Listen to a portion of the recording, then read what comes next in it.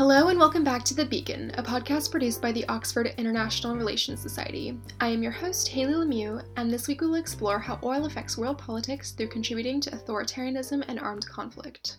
To learn more about the oil curse and its implications for international relations, I spoke to Dr. Leif Wenarm, author of the new book Blood Oil and professor at King's College London, Dr. Jeff Colgan, author of the book Petroaggression and professor at Brown University, and Dr. Michael Ross, author of the book The Oil Curse and professor at UCLA.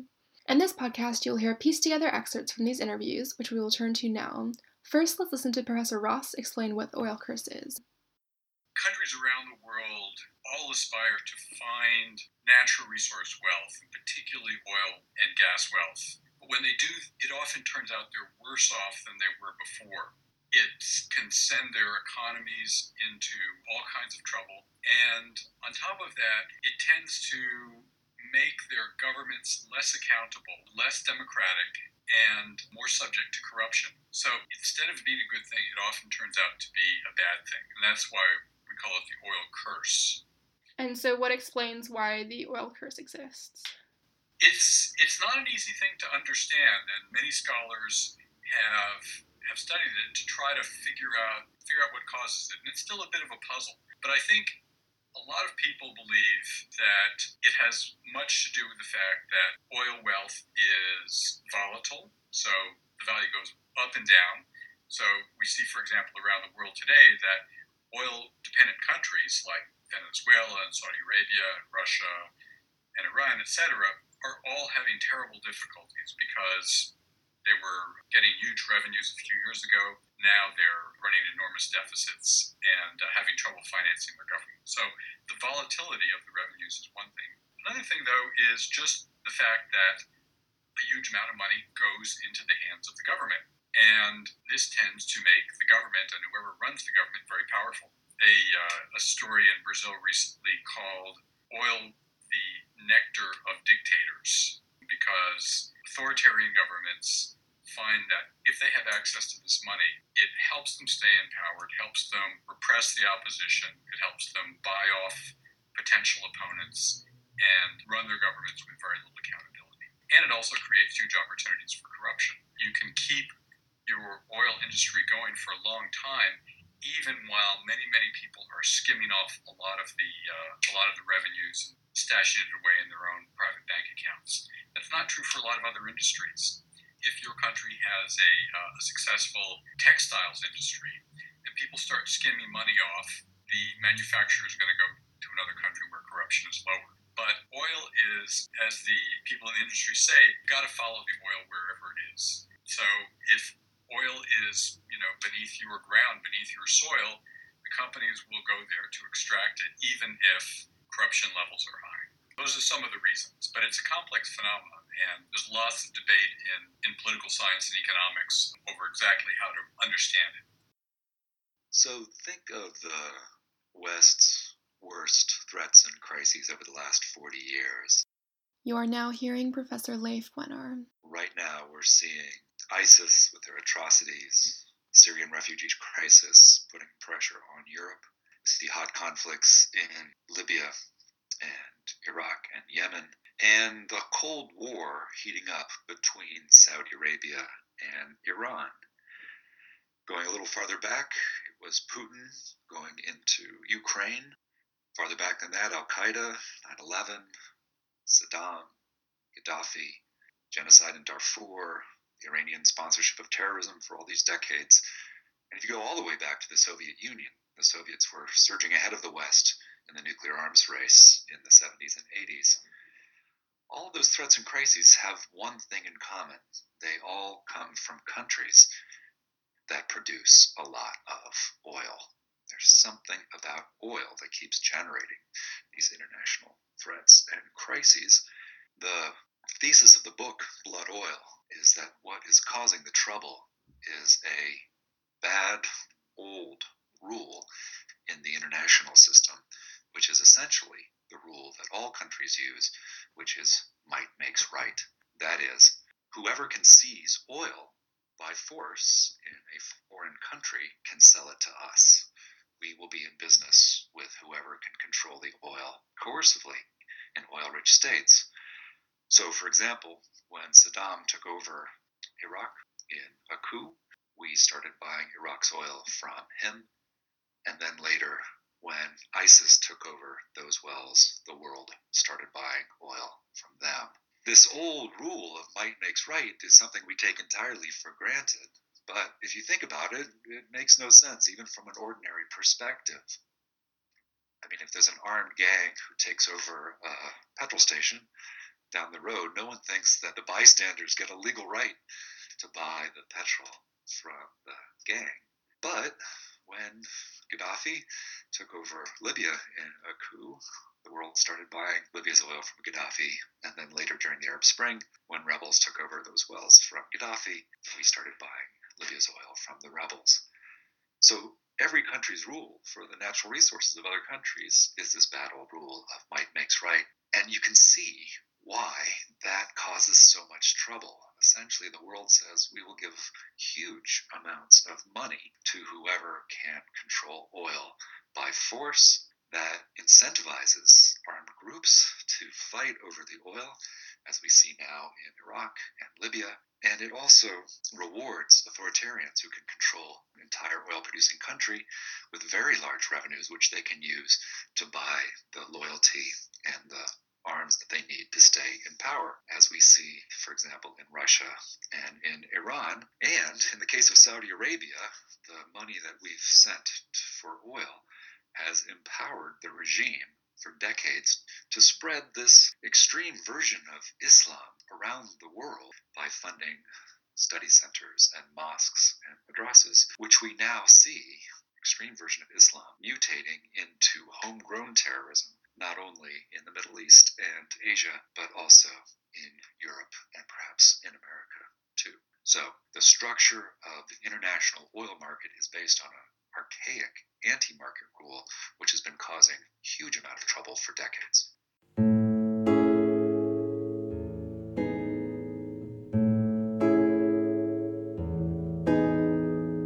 So there's really two circumstances. This is Professor Jeff Colgan speaking about the circumstances under which oil contributes to aggressive foreign policy. The one that comes to most people's mind when you talk about oil and war are the examples where countries try to take oil from another country that has oil. And so examples like Japan in World War II invading Indonesia and Southeast Asia for oil and other natural resources comes to mind, or Iraq invading Kuwait in 1990 rather. So that's one type of kind of resource wars. Those are relatively rare, thankfully, in the international system. What's more common is that the countries that actually have the oil tend to be quite aggressive themselves. And in that case, the situation is the following. Not all oil countries are aggressive, but what happens with an oil producing economy is that very often those countries are more authoritarian, or they're more likely to be authoritarian than non-oil producing countries. And very often the leader can use that oil money to repress dissent, either with security services or by using the oil money for patronage purposes. And what that ultimately comes down to is that the leader has much more autonomy, less accountability to the people that he's ruling, and gives him a free rein or free hand in foreign policy. And so his leadership preferences matter a lot. And I'm using the male pronoun intentionally because it's almost always a he. And the issue there is what kind of leader is this person? And leaders that are more aggressive are likely to be much more aggressive when they're running an oil-producing country, whereas in other countries we have presumably the same range of human behavior and leadership, but they're more constrained by domestic politics, and so they're less likely to get into international conflicts. All of that to say, countries like Iraq under Saddam Hussein, or Iran under the Ayatollahs, or Libya under Gaddafi, these are countries that had aggressive leaders, In all three of those cases, they came from domestic revolutions, and all three of those countries had quite aggressive foreign policies in terms of intervening in other countries. So what are some of the international consequences related to this aggression? Well, that means that you get various kinds of international conflicts and wars. And so in the past, for instance, Libya has clashed with its neighbors in various directions. It had a short war with Egypt in the 70s. It had multiple wars with Chad in the 1970s and 80s. Of course, Saddam Hussein's Iraq went to war against Iran in the 1980s. Invaded Kuwait in 1990, and the Iranians have had aggression and conflicts with its neighbors in all points of the compass. And now, of course, Russia is starting to behave much like this kind of petro-aggressive behavior that I've been describing in these other countries, where Putin is not a leader that came to power through revolution, but he does seem to have quite aggressive preferences, and he is certainly in charge of a country that is heavily dependent on oil and gas. And so we might start to think about his behavior or Russia's behavior in Crimea, in Syria, and elsewhere as another instance of this behavior that I describe as petro-aggression. Oil is by far the world's most important commodity. It dominates the international commodity trade. And all countries depend on a steady flow of petroleum. That is, countries can survive for a long time without access to gold or silver or timber. If their supply of maize or palm oil is cut off, they can switch to some other commodities. Petroleum's unlike that. Countries all depend on having this and having a steady supply. It's also very hard to stockpile, so they need to have continuous flows. And this creates a very special kind of politics around petroleum. We can certainly see all kinds of crazy politics in places like Venezuela. Right now, inflation is expected to reach over 700% this year because this country is dependent on oil wealth. It had a government that during the last oil boom became increasingly undemocratic. And now when prices are falling, the country is truly in trouble and very, very difficult to fix. You know, we certainly see politics playing out in the Middle East between oil-rich Iran, oil-rich Saudi Arabia, and various allies of theirs, to undemocratic countries fighting for control over territory. Oil plays an enormous role in Middle East politics. And it certainly helps us understand Russian politics today. Vladimir Putin had the good fortune of taking office at a time when oil prices were at the lowest price they'd been for many decades. And from that point, oil prices rose and rose and rose until 2014. And as those prices rose and stayed high, Putin's popularity also stayed very high. And people ascribed all kinds of miraculous powers to him, in part because he happened to be in office while the oil wealth was accumulating. Now that oil prices have plummeted, he's in a much more precarious position. And I think that makes it tougher for other countries in their interactions with Russia to develop sort of steady and reliable relationships and have a good appreciation of where Putin's going. The Russian involvement in Crimea and Syria are two good examples of this kind of behavior. And what's going on in South Sudan is mostly a civil war, another oil-producing country that is suffering under what social scientists like to call the resource curse, with this sort of breakdown of governance institutions. But there is also an international component to South Sudan's conflict, where Sudan is also involved in it in various ways, and so we might consider that another example of it. One country that I would say is quite different in this respect, or one recent event that is quite different, is Saudi Arabia's intervention in Yemen. Saudi Arabia, of course, is an oil-producing country, almost the archetype of it. And up until now, it has had a leadership that is quite conservative. The monarchy has not wanted to be aggressive and has generally avoided international conflicts. But with the new king who just came into power in 2014, it's been quite a shift in the regime's behavior, where he's trying to position his son as the next king of Saudi Arabia, which is, of course, contentious because there are lots of princes in Saudi Arabia and lots of rival claimants for the throne. And that seems to have led the king and his son to decide that a good move would be to invade Yemen and get involved in that civil war, which strikes me as a disastrous move, which is currently playing out. But that's the kind of behavior that comes from a very well-funded regime that has lots of military technology purchased from the United States and the United Kingdom and elsewhere, that is now using it against sort of local insurgency in Yemen.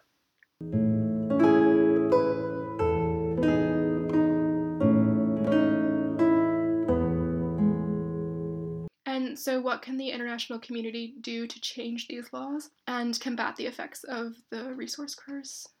Fortunately, the international community has already agreed on paper to a much better modern rule for the basis of trade in oil and other natural resources. The better modern rule for trade in resources is something you'll find in Article 1 of the two major human rights covenants, which just says, all peoples shall, for their own ends, freely dispose of their natural resources. The rule that the world has agreed to on paper is that it's the people and not power who should have the ultimate right to control the resources of a country. So the people should have the ultimate right to decide what happens, for example, to a country's oil. And all that means in practice is that the government of a country should be minimally accountable to the people for what it does with the natural resources. Whether the government's going to privatize those resources or sell them to foreigners or leave them to the ground, the principle that the world has already agreed to on paper is that the people should have final say and some accountability over their own government. As I say, the world has agreed to that principle on paper, but no country has turned that principle into its own law. If a country like the United Kingdom or the United States were to take this principle of popular resource sovereignty seriously, it would say that for all countries in the world, the people should have the ultimate right to control their resources, and so we would not buy oil from anyone who could not possibly have the authorization of the people to sell it. Many countries have accountable governments, but actually about 50% of the world's traded oil is sold off by governments who could not possibly have the authorization of their people to be selling that oil.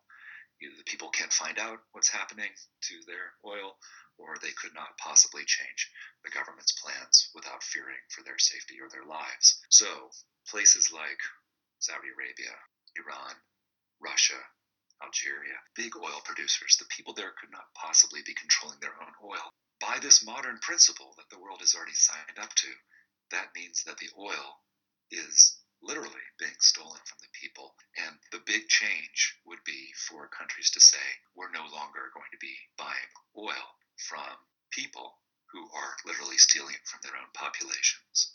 The big change would therefore be for countries to taper off their imports of authoritarian oil and also other stolen natural resources like conflict minerals. Now that would be a big change.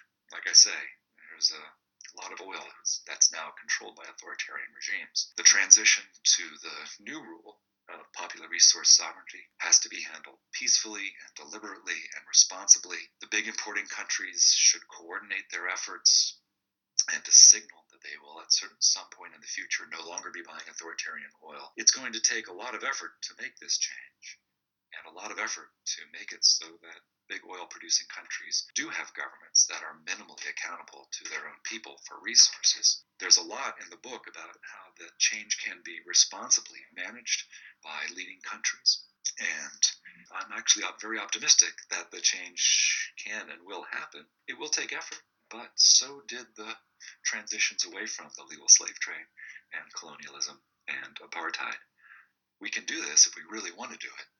The reason to do it is not only that it's the right thing to do, But if we keep on with business as usual, we're just going to see more authoritarianism, oppression, armed conflict, and especially instability in the Middle East, because we'll be sending our money to the people who are attacking and oppressing the people instead of what we should be doing, which is getting on the side of the people as they struggle to get governments that represent them.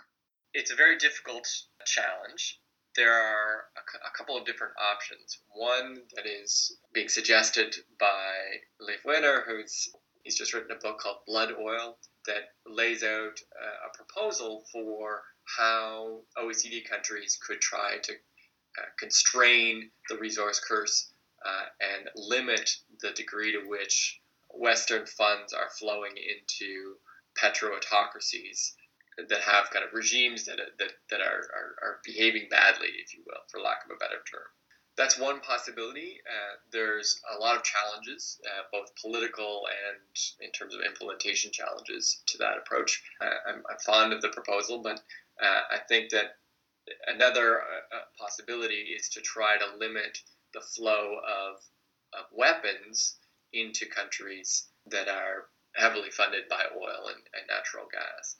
And that's another possibility that I think is important to consider, especially in light of a change we're seeing now where it's not just the countries that have the oil where we're seeing insurgencies and civil wars. That pattern has been around for the last 3 or 4 decades, and that social scientists have been associating with the resource curse.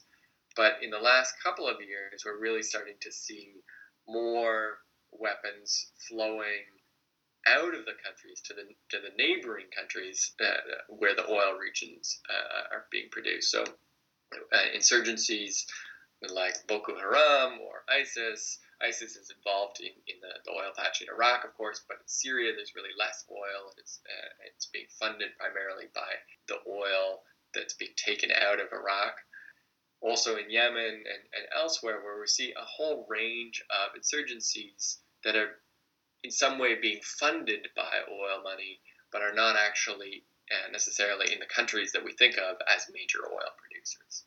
So that's an additional trend that is something that we should, as an international community, really be thinking hard about. There's actually been a lot of progress in the last decade or so in international initiatives to try to promote more stability, more transparency in the oil trade. One of the unusual characteristics of the oil industry is just how secretive it is. Even though the countries around the world are dependent on oil imports, it's often very unclear where that oil comes from. And companies really conspire to keep it that way.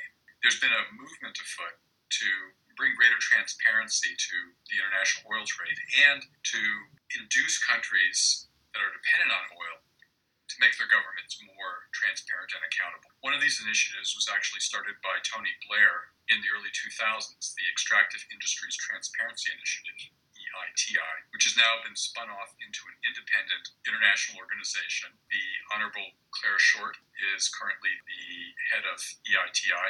It has about 50 countries that have signed up and agreed to follow its guidelines for publishing regularly information about how much oil revenues and other mineral revenues it's getting and exactly how it accounts for it. So that's been a very important initiative. There are other initiatives, many of them aimed specifically at this problem of transparency in the hopes that as people better understand where the oil money is flowing and how much of it there is, they'll also be able to keep better track of it, reduce corruption, and promote accountability.